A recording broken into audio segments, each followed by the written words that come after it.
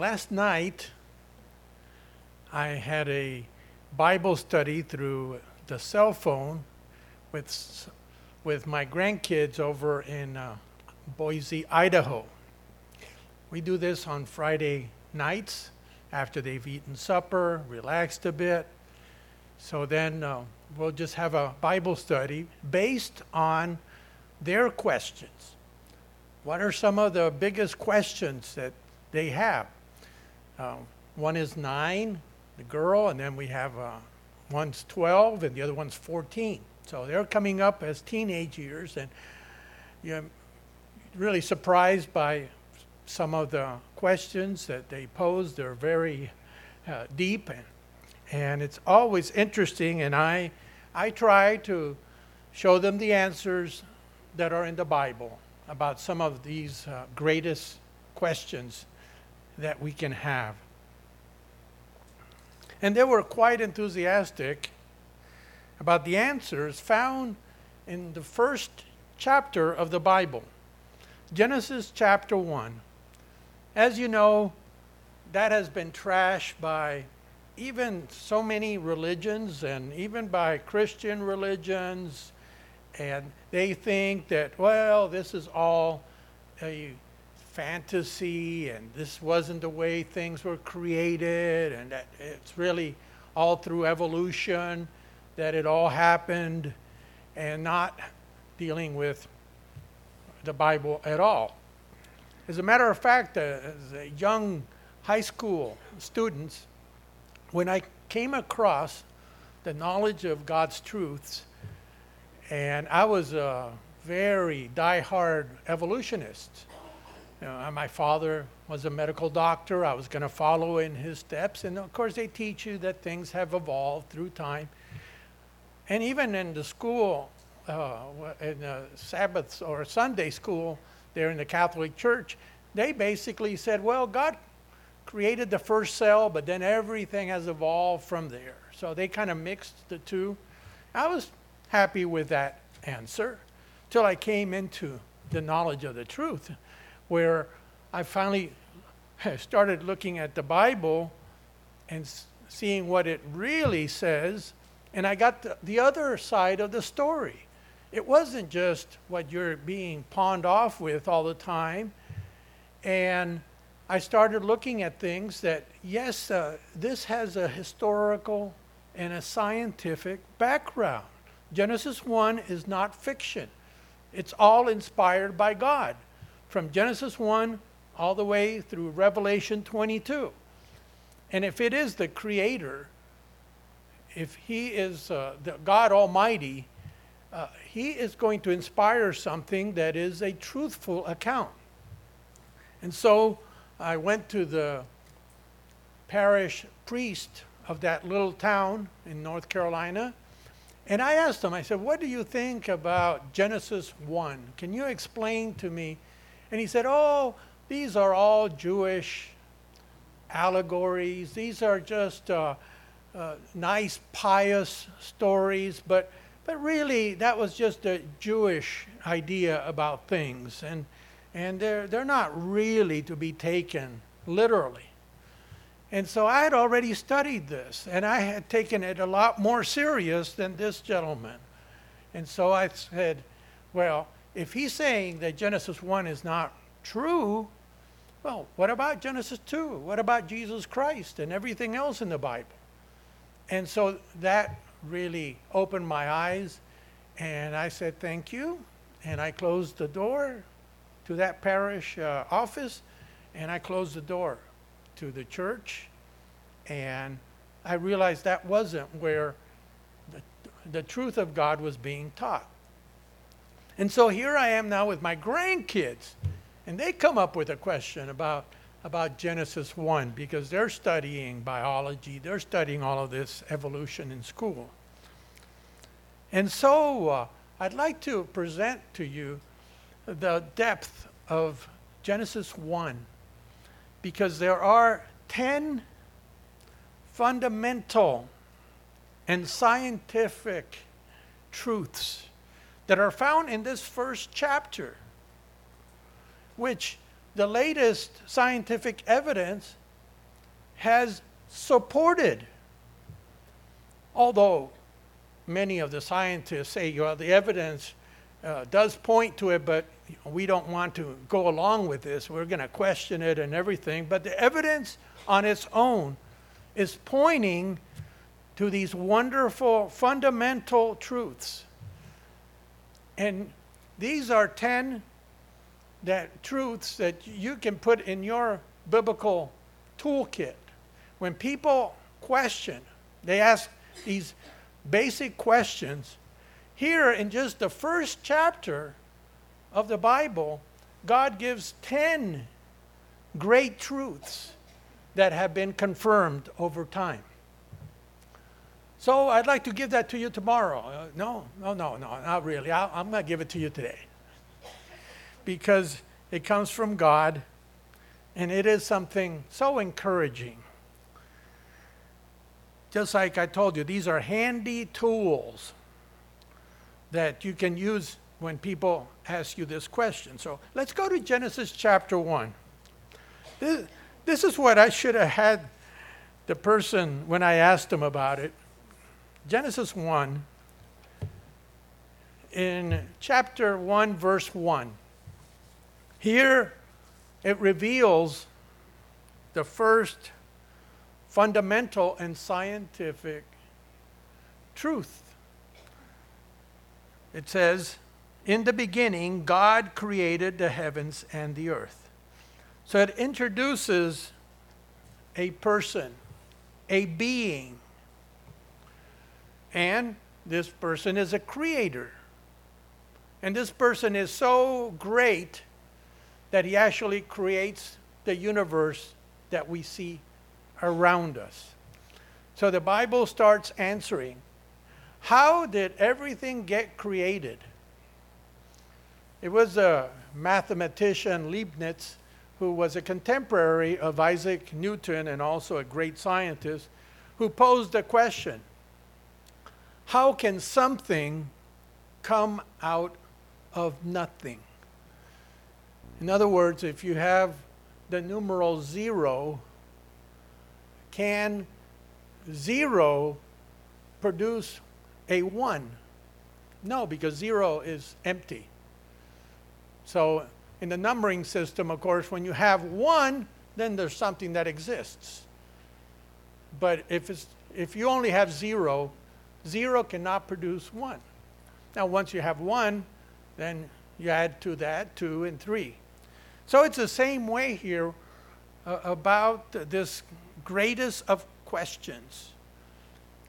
And the answer is given here in Genesis 1:1, that God is the originator of the universe. He is the one that brought it forth, and he himself is not created. Nobody originated him. He is the first cause. He is the beginning. So what the Bible is telling us here is that there was never a time when there was nothing. It started with the existence of this eternal God, God the Father and God the Son, the ones who became, the Word and God the Father. They have always existed. And through them, the universe is the result, the effect of it at all. So, you see, I don't have to question, well, how could all of this happen? Because I know. Genesis 1:1 gives you the answer, that there is a God who is the one who initiates everything. So we actually start with a numeral 1 in the sense of oneness. We don't start with 0. That's the way you get to 2, 3, 4, and 5. Because that always has existed. And basically, philosophy will never be able to explain this. The greatest scientists in the world have tried to pose a real answer, and nobody has done it. Even Stephen Hawking, the one in the wheelchair that was this great physicist, he said, well, I can imagine that the universe came because gravity existed. So I guess he put the term gravity as God. Who created gravity? So that doesn't work. Gravity is not a creator of things. It's just one of the forces that exists within the universe. And so there is nobody that has been able to explain this. And yet here we have this ancient book that God said he inspired, gives you the answer, the origin of God. And then in this same verse, we see the origin of the universe. It says God created the heavens. Heavens has to do with everything that's created around us. And by the way, it's plural because there are three types of heavens described in the Bible.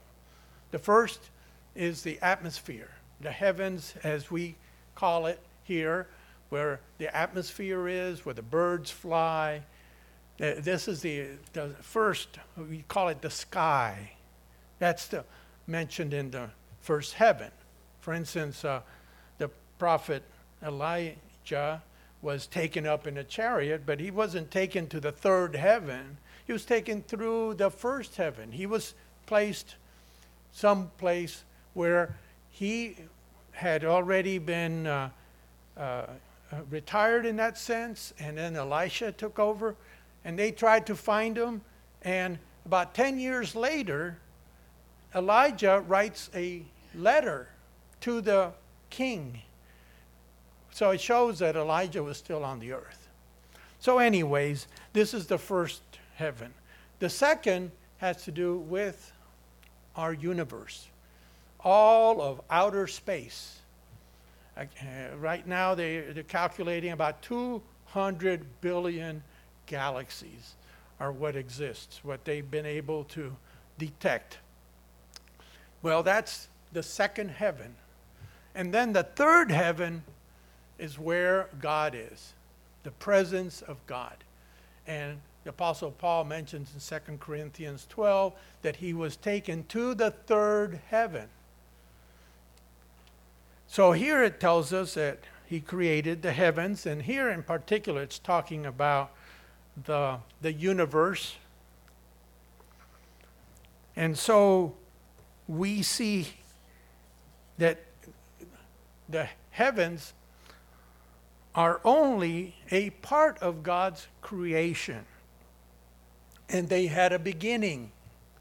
And this is what the scientific evidence poses, that the universe began from nothing, and then it became this great expansion, which they call the Big Bang or whatever, but it's the expansion which is an elegant expansion, all orderly. And right now, it's basically like they calculate close to 14 billion light years, where everything started this way. I don't want to get into all the astronomical issues about that, but we do know that the universe started from nothing.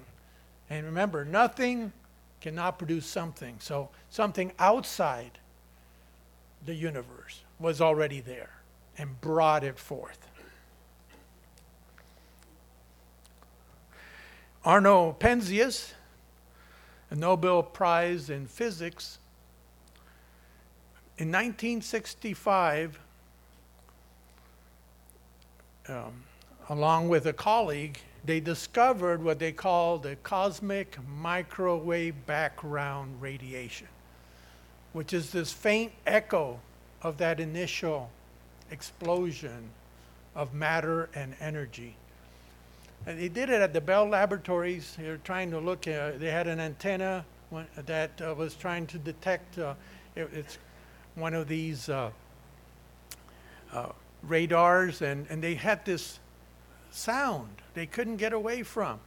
And they adjusted it. They never were able to get rid of it. And then they discovered that this was the initial radiation, that we still have a little bit left of it, about 3 degrees from that enormous amount of heat and energy that came out. Arnold Penzias came to this conclusion after years of studying. He said, the best data we have, talking about the universe, are exactly what I would have predicted had I nothing to go on but the 5 books of Moses, which of course Genesis is the first one, the Psalms, the Bible as a whole, in that the universe appears to have order and purpose. So this is what a scientist that wasn't really religious, but he came to that conclusion, that the Bible was correct. Now, the priest never told me any of this, but here we are, close to 50 years later, and this is what science can tell us. So we come to the third fundamental truth, the origin of the earth.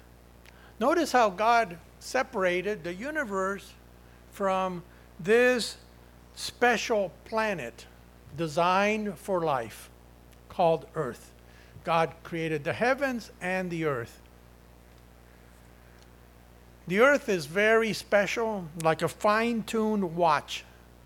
Everything had to be just right for life to thrive. It had to have the right distance from the sun, had to have the right type of sun, it had to have the right type of makeup, where it has this iron core in the center that is so hot and it emanates these types of force fields. The magnetic field which repels the solar wind and all of this radiation that would have fried the earth, but it's like a shield that we have around the earth. We have the right size of a moon. We have enough water to control the temperature of the earth, the humidity, and the waves are like using a broom. They sweep the garbage out and keep the circulation going and refresh the oceans. Those are just very few of the special things. But we know how this became. The earth did not just evolve these features. Everything was fine-tuned for life. And that takes us to Genesis chapter 1, 2. Now this is something that most people don't realize. After all of this was created, it was beautiful. It says there in Job 38:7 that when the angels saw this created universe, they shouted for joy. And they gasped when they saw the beauty of everything. But in Genesis 1:2, it says, the earth was without form and void. It means it was chaotic and in confusion. And darkness was on the face of the deep. So it tells us that there was this event that happened. Some translations have it more accurately. The earth became without form and void. Something happened. So here we have the origin of the destruction levels in the geologic column. And you can go through like a layer cake and you see all of these. Basically, there have been 5 destruction levels, and actually there's an orderly system. The introduction of simple life first, later more complex, and it goes all the way to the destruction of the dinosaurs before man is created. Because if we had all these dinosaurs roaming the earth, Adam and Eve wouldn't have lasted, for lunch. They would have been lunch. But none of these exist. And so here we see later in the Bible telling us about Satan's rebellion. And that before man was created, you can read that in Ezekiel 28, Isaiah 14 explains how Satan went up to heaven in this rebellion in which he tried to overthrow God. And then he was thrown back on this earth. And he was there at the Garden of Eden. He was already a fallen angel at that time, before the creation of man. So here in Genesis, it reveals, as best as our understanding is, because there are alternative explanations about some of these events, especially in we see that it fits with Satan's rebellion, and that this was before the creation of Adam and Eve. Going on, we get to Genesis 1, 3 through 10. What happened after God started renewing the face of the earth? Notice it says at the end of verse 2, and the Spirit of God was hovering over the face of the water. So he had to renew the face of the earth. We can go, leave one finger here. Let's go to Psalm 104. Psalm 104. I don't have time in a sermon to just go over every little detail about these things, but we have here in verse 29, he says, you hide your face, they are troubled. You take away their breath, they die and return to their dust. You send forth your spirit, they are created, and you renew the face of the earth. So this we find is the renewal of the earth.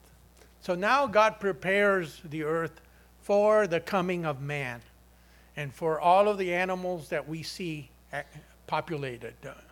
Different mammals, small reptiles, not these huge dinosaur types at all.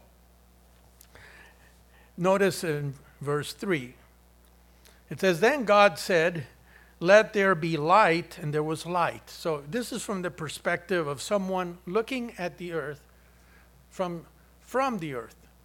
And all of a sudden, the light, because of course all of these suns and everything, they already were created, but now God cleans the atmosphere. It says, and God saw the light, that it was good, and God divided the light from darkness. God called the light day, and darkness he called night.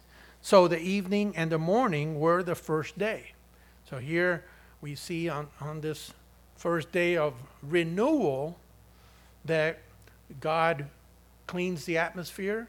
You have the sun and the moon having their job done.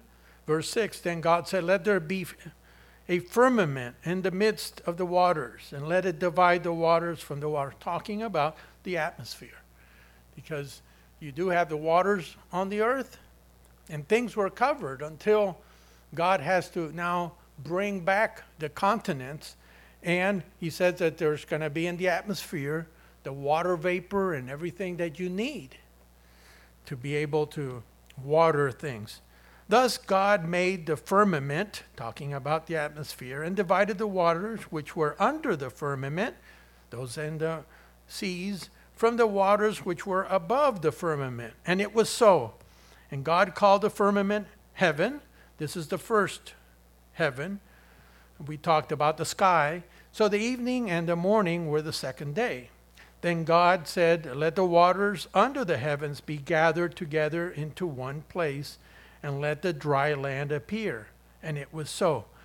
So this is the bringing of the continents up from the waters. And God called the dry land earth, and the gathering together of the waters he called seas. And God saw that it was good. So everything started to be fine-tuned for what he was going to bring forth. And so now the next thing, once the earth is prepared, he brings forth plant life. He says in verse 11, then God said, let the earth bring forth grass, the herb that yields seed, and the fruit tree that yields fruit according to its kind, whose seed is in itself, and the earth, on the earth. And it was so. And the earth brought forth grass, the herb that yields seed according to its kind, and the tree that yields fruit, whose seed is in itself according to its kind. And God saw that it was good. So God, first of all, populated the earth with all of this grass, all of the trees, before animals existed. I asked the kids, does it make sense? What would have happened if he created the animals first and no grass? Nothing. The animals would have nothing to eat. But the plants, they are self-existent. They don't need to eat anything, because with their leaves, which are like solar panels, they take the heat from the sun, and through photosynthesis, they create the sugars and all the needed nutrients to produce food. And so, of course, you start out with the basics, which are the plant life, and then he does more creating. And notice, everything is according to its kind. This is a key concept, that God made things to reproduce according to their kind, not to evolve into other kinds. And so you have the plant life. What do pine trees produce? Oak trees? No. They produce pine trees. And so they have these genetic walls that have variation, but trees are all reproducing according to their kind. Verse 13, so the evening and the morning were the third day. Then God said, let there be lights in the firmament. So here is the origin of God's calendar. This is when God constitutes the orbits and puts everything in its place. So it says here, let there be lights in the firmament of the heavens to divide the day from the night, and let them be for signs and seasons and for days and years. Here's the way the Good News Bible has it. Then God commanded, let lights appear in the sky to separate day from night, and to show the time when days, years, and religious festivals begin. So you see, God set up this astronomical clock, and it's very precise. You have the orbits around the sun, very precise. 1 year is the solar year. And then you have the moon going around the earth also, 29 and a half days every time. You can calculate back in time, and you can calculate forward in time. It's so precise. And the sacred calendar, which is based on the Bible, has all of these conditions that we have.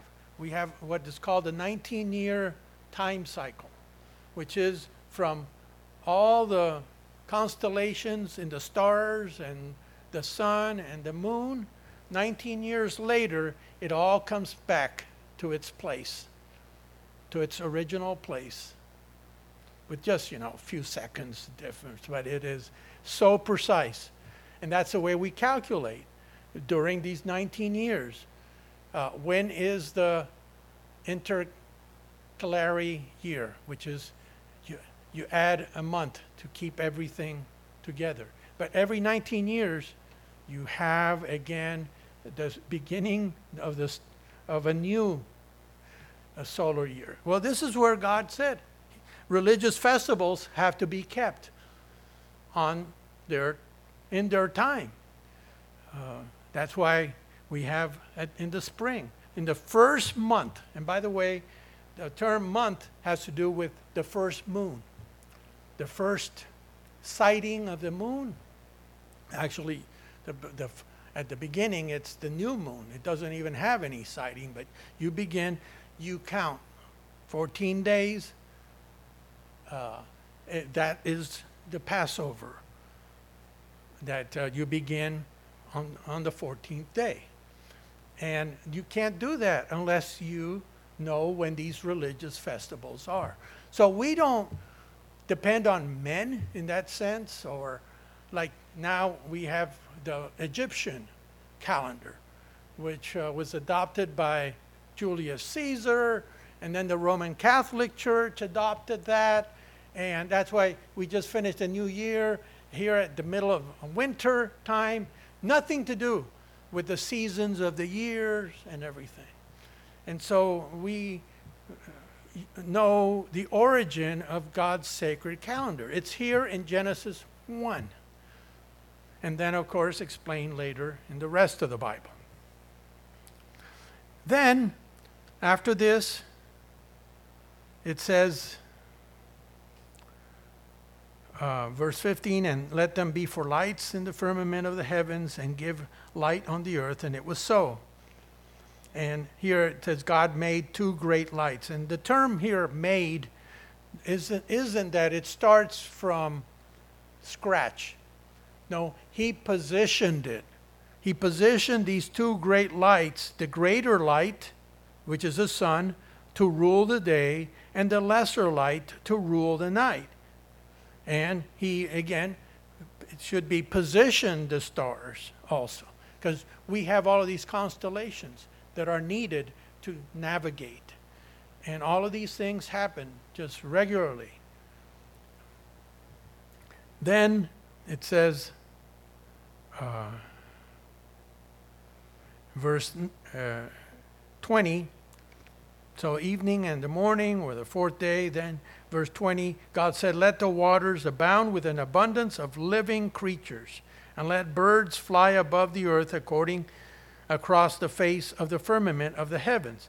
So, okay, you have plant life, what is called flora, technically, and now you have animal life, which is called fauna. So when they talk about fauna and flora, it's talking about animal and plant life. So here begins animal life. Verse 21, so God created great sea creatures, okay, whales, and all of these enormous other creatures, and every living thing that moves, with which the waters abounded, according to their kind. Genetically, they are that way. I have a book called After Its Kind. And it's just a biologist who goes through and explains these genetic walls that animals cannot go beyond. They can't evolve into another creature. You have the dog kind. You have many varieties, but they're still dogs. They're not cats. They're not possums. So this is the way God set it up, and it's been happening. This is the first genetic law that needs to be respected. And it says, verse 21, so God created great sea creatures. And verse 22, and God blessed them, saying, be fruitful and multiply, and fill the waters and the seas, and let birds multiply on the earth. And we have billions of creatures birds are tremendous variety, all these marine creatures. So the evening and the morning were the fifth day. God still progressively filling the earth with life. Verse 24, then God said, let the earth bring forth a living creature according to its kind. Cattle. See, how many creatures were cattle during the dinosaur age? 0. There's never been found one fossil with any type of mammals in it. You have, first of all, what is the age of fishes. When God populated, he started with the aquarium of the oceans. He filled them, fish and marine life. Then later you have what is called amphibious, where he created creatures that could be in the land or in the water.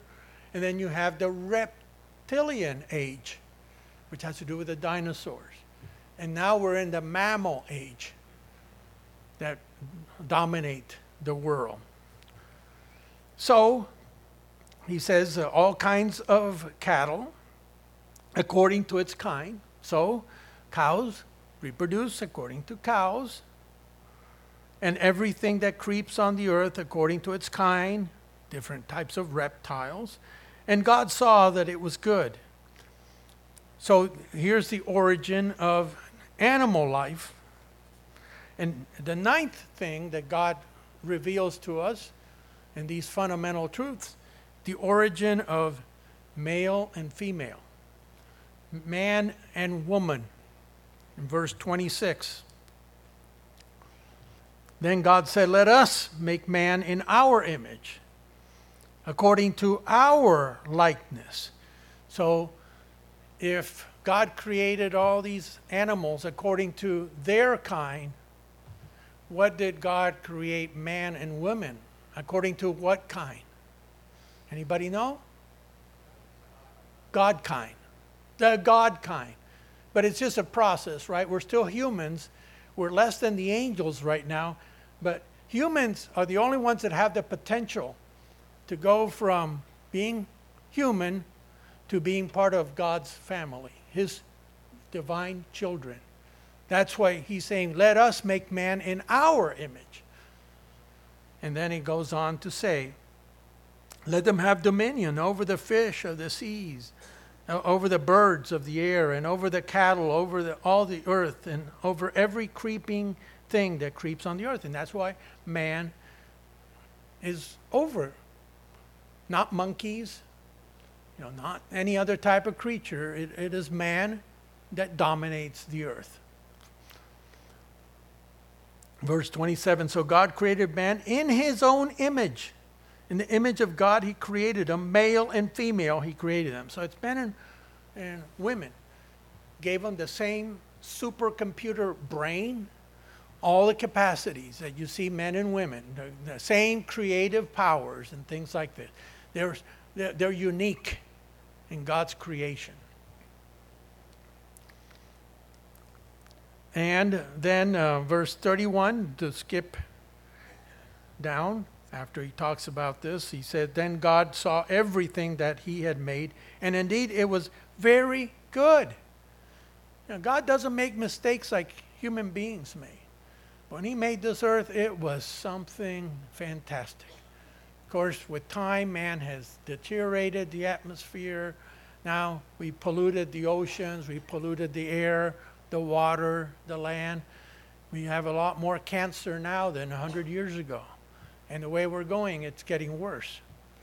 But at first, it was just all pristine, beautiful. So evening and the morning were the sixth day. And notice now, they finished Genesis 1 and they left out the seventh day. No, the seventh day should be part of Genesis 1. And the Jews have always recognized that. But according to Stephanus in 1555, he was the one that kind of put the chapters and the verses together, and they said he was doing a lot of this on horseback. So sometimes he would skip, and he got the wrong chapter. He closed the chapter in the wrong one. Well, he got the first bump here in Genesis because he missed it's like he's describing the 7 days of creation week, and he put a hard stop on the sixth day. So disregard that, because Genesis 1 actually ends in Genesis chapter 2, verse 3. So we're going to continue, because this is what should be in chapter 1, verse 1. It says, "Thus the heavens and the earth and all the hosts of them were finished. And on the seventh day, God ended his work which he had done, and he rested on the seventh day from all his work which he had done. Then God blessed the seventh day and sanctified it, because in it he rested from all his work which God has created and made." So he blessed the seventh day and sanctified it, made it holy. It's a special day. And that started with right after the creation of Adam and Eve on the sixth day. God said this seventh day, in this cycle that will continue through history, every seventh day is the Sabbath day. Whether you keep it or not, it's a holy day. God has reserved it for himself, for people to come, have a holy convocation, and also fellowship and spiritual instruction. When I was with the grandkids, I asked one of them, said, what day is Saturday? And they said, well, we're not sure. And what day is Sunday? Well, I'm not sure. I said, look it up in Webster's Collegiate Dictionary. And so one of them did, right there Googled it, and it said Saturday, the seventh day of the week. And then I said, go ahead and look at Sunday. Sunday, the first day of the week. And so people are keeping on Sunday what should be kept on Saturday, the Sabbath day. I remember when I came across that knowledge, I looked it up in the dictionary. Boy, I was hopping mad. I'm thinking, they lied to me. I've been keeping Sunday, the first day of the week. And here the Bible says you're supposed to keep the seventh day of the week. I was mad at my parents. I was mad at the Catholic Church. I was mad that society had deceived me. And I said, I'm not going to do it. I'm not going to be deceived any longer. Because one thing is when they lie to you, but if you continue following the lie, what have you learned? Nothing. You're still keeping the wrong day. And so I said, no more. And I showed it to my parents. I said, look what the dictionary said. They got mad at me. I said, I didn't write that. Are you mad at the truth? And so from that day on, I've kept the Sabbath for now over 50 years because I don't want to live a lie. And I realize not everybody has that understanding, but to me, the Sabbath is holy. It is special because that's what our Creator, who made each one of us, wants us to do. So, as we wrap things up, here in Genesis, the origin of the Sabbath is revealed. The first of God's 10 Commandments that he reveals in such a way. And it is very special. So what do you think, brethren? Not bad for one chapter. To cram 10 scientific and fundamental truths that help explain what we see around us. Who is involved? Who created all of this? How the earth was really shaped in this way, so special. How plant life began, and then animal life. And all of this is backed by scientific studies. Despite all that belief in evolution, a lot of these men don't buy it. They just don't want to get fired. They don't have tenure yet. So if you come up and say, well, here's all this evidence that there's no such thing as in the fossil record that we have, that a monkey is becoming a human being. We have nothing that a dog is becoming a cat, or a cat becoming a dog, or an ape is somehow coming from a dog or something else. There is nothing. Nothing of this gradual change that Darwin predicted, that paleontologists, fossil finders would discover. And here we are, over 150 years later, nobody has found anything like that. And so, brethren, that's not bad for chapter 1. But boy, when I understood this, of course not with all the information, but I understood this over 50 years ago, I thought, can't wait to get to chapter 2. And then, can't wait to get to chapter 3. And go through the entire Bible and have something that was inspired by God and explains the great questions in life. So, brethren, keep the Bible close to us. Keep the Bible, your Bible study, examining, because there's nothing like it. It is the truth of God, and we thank Him so much for it.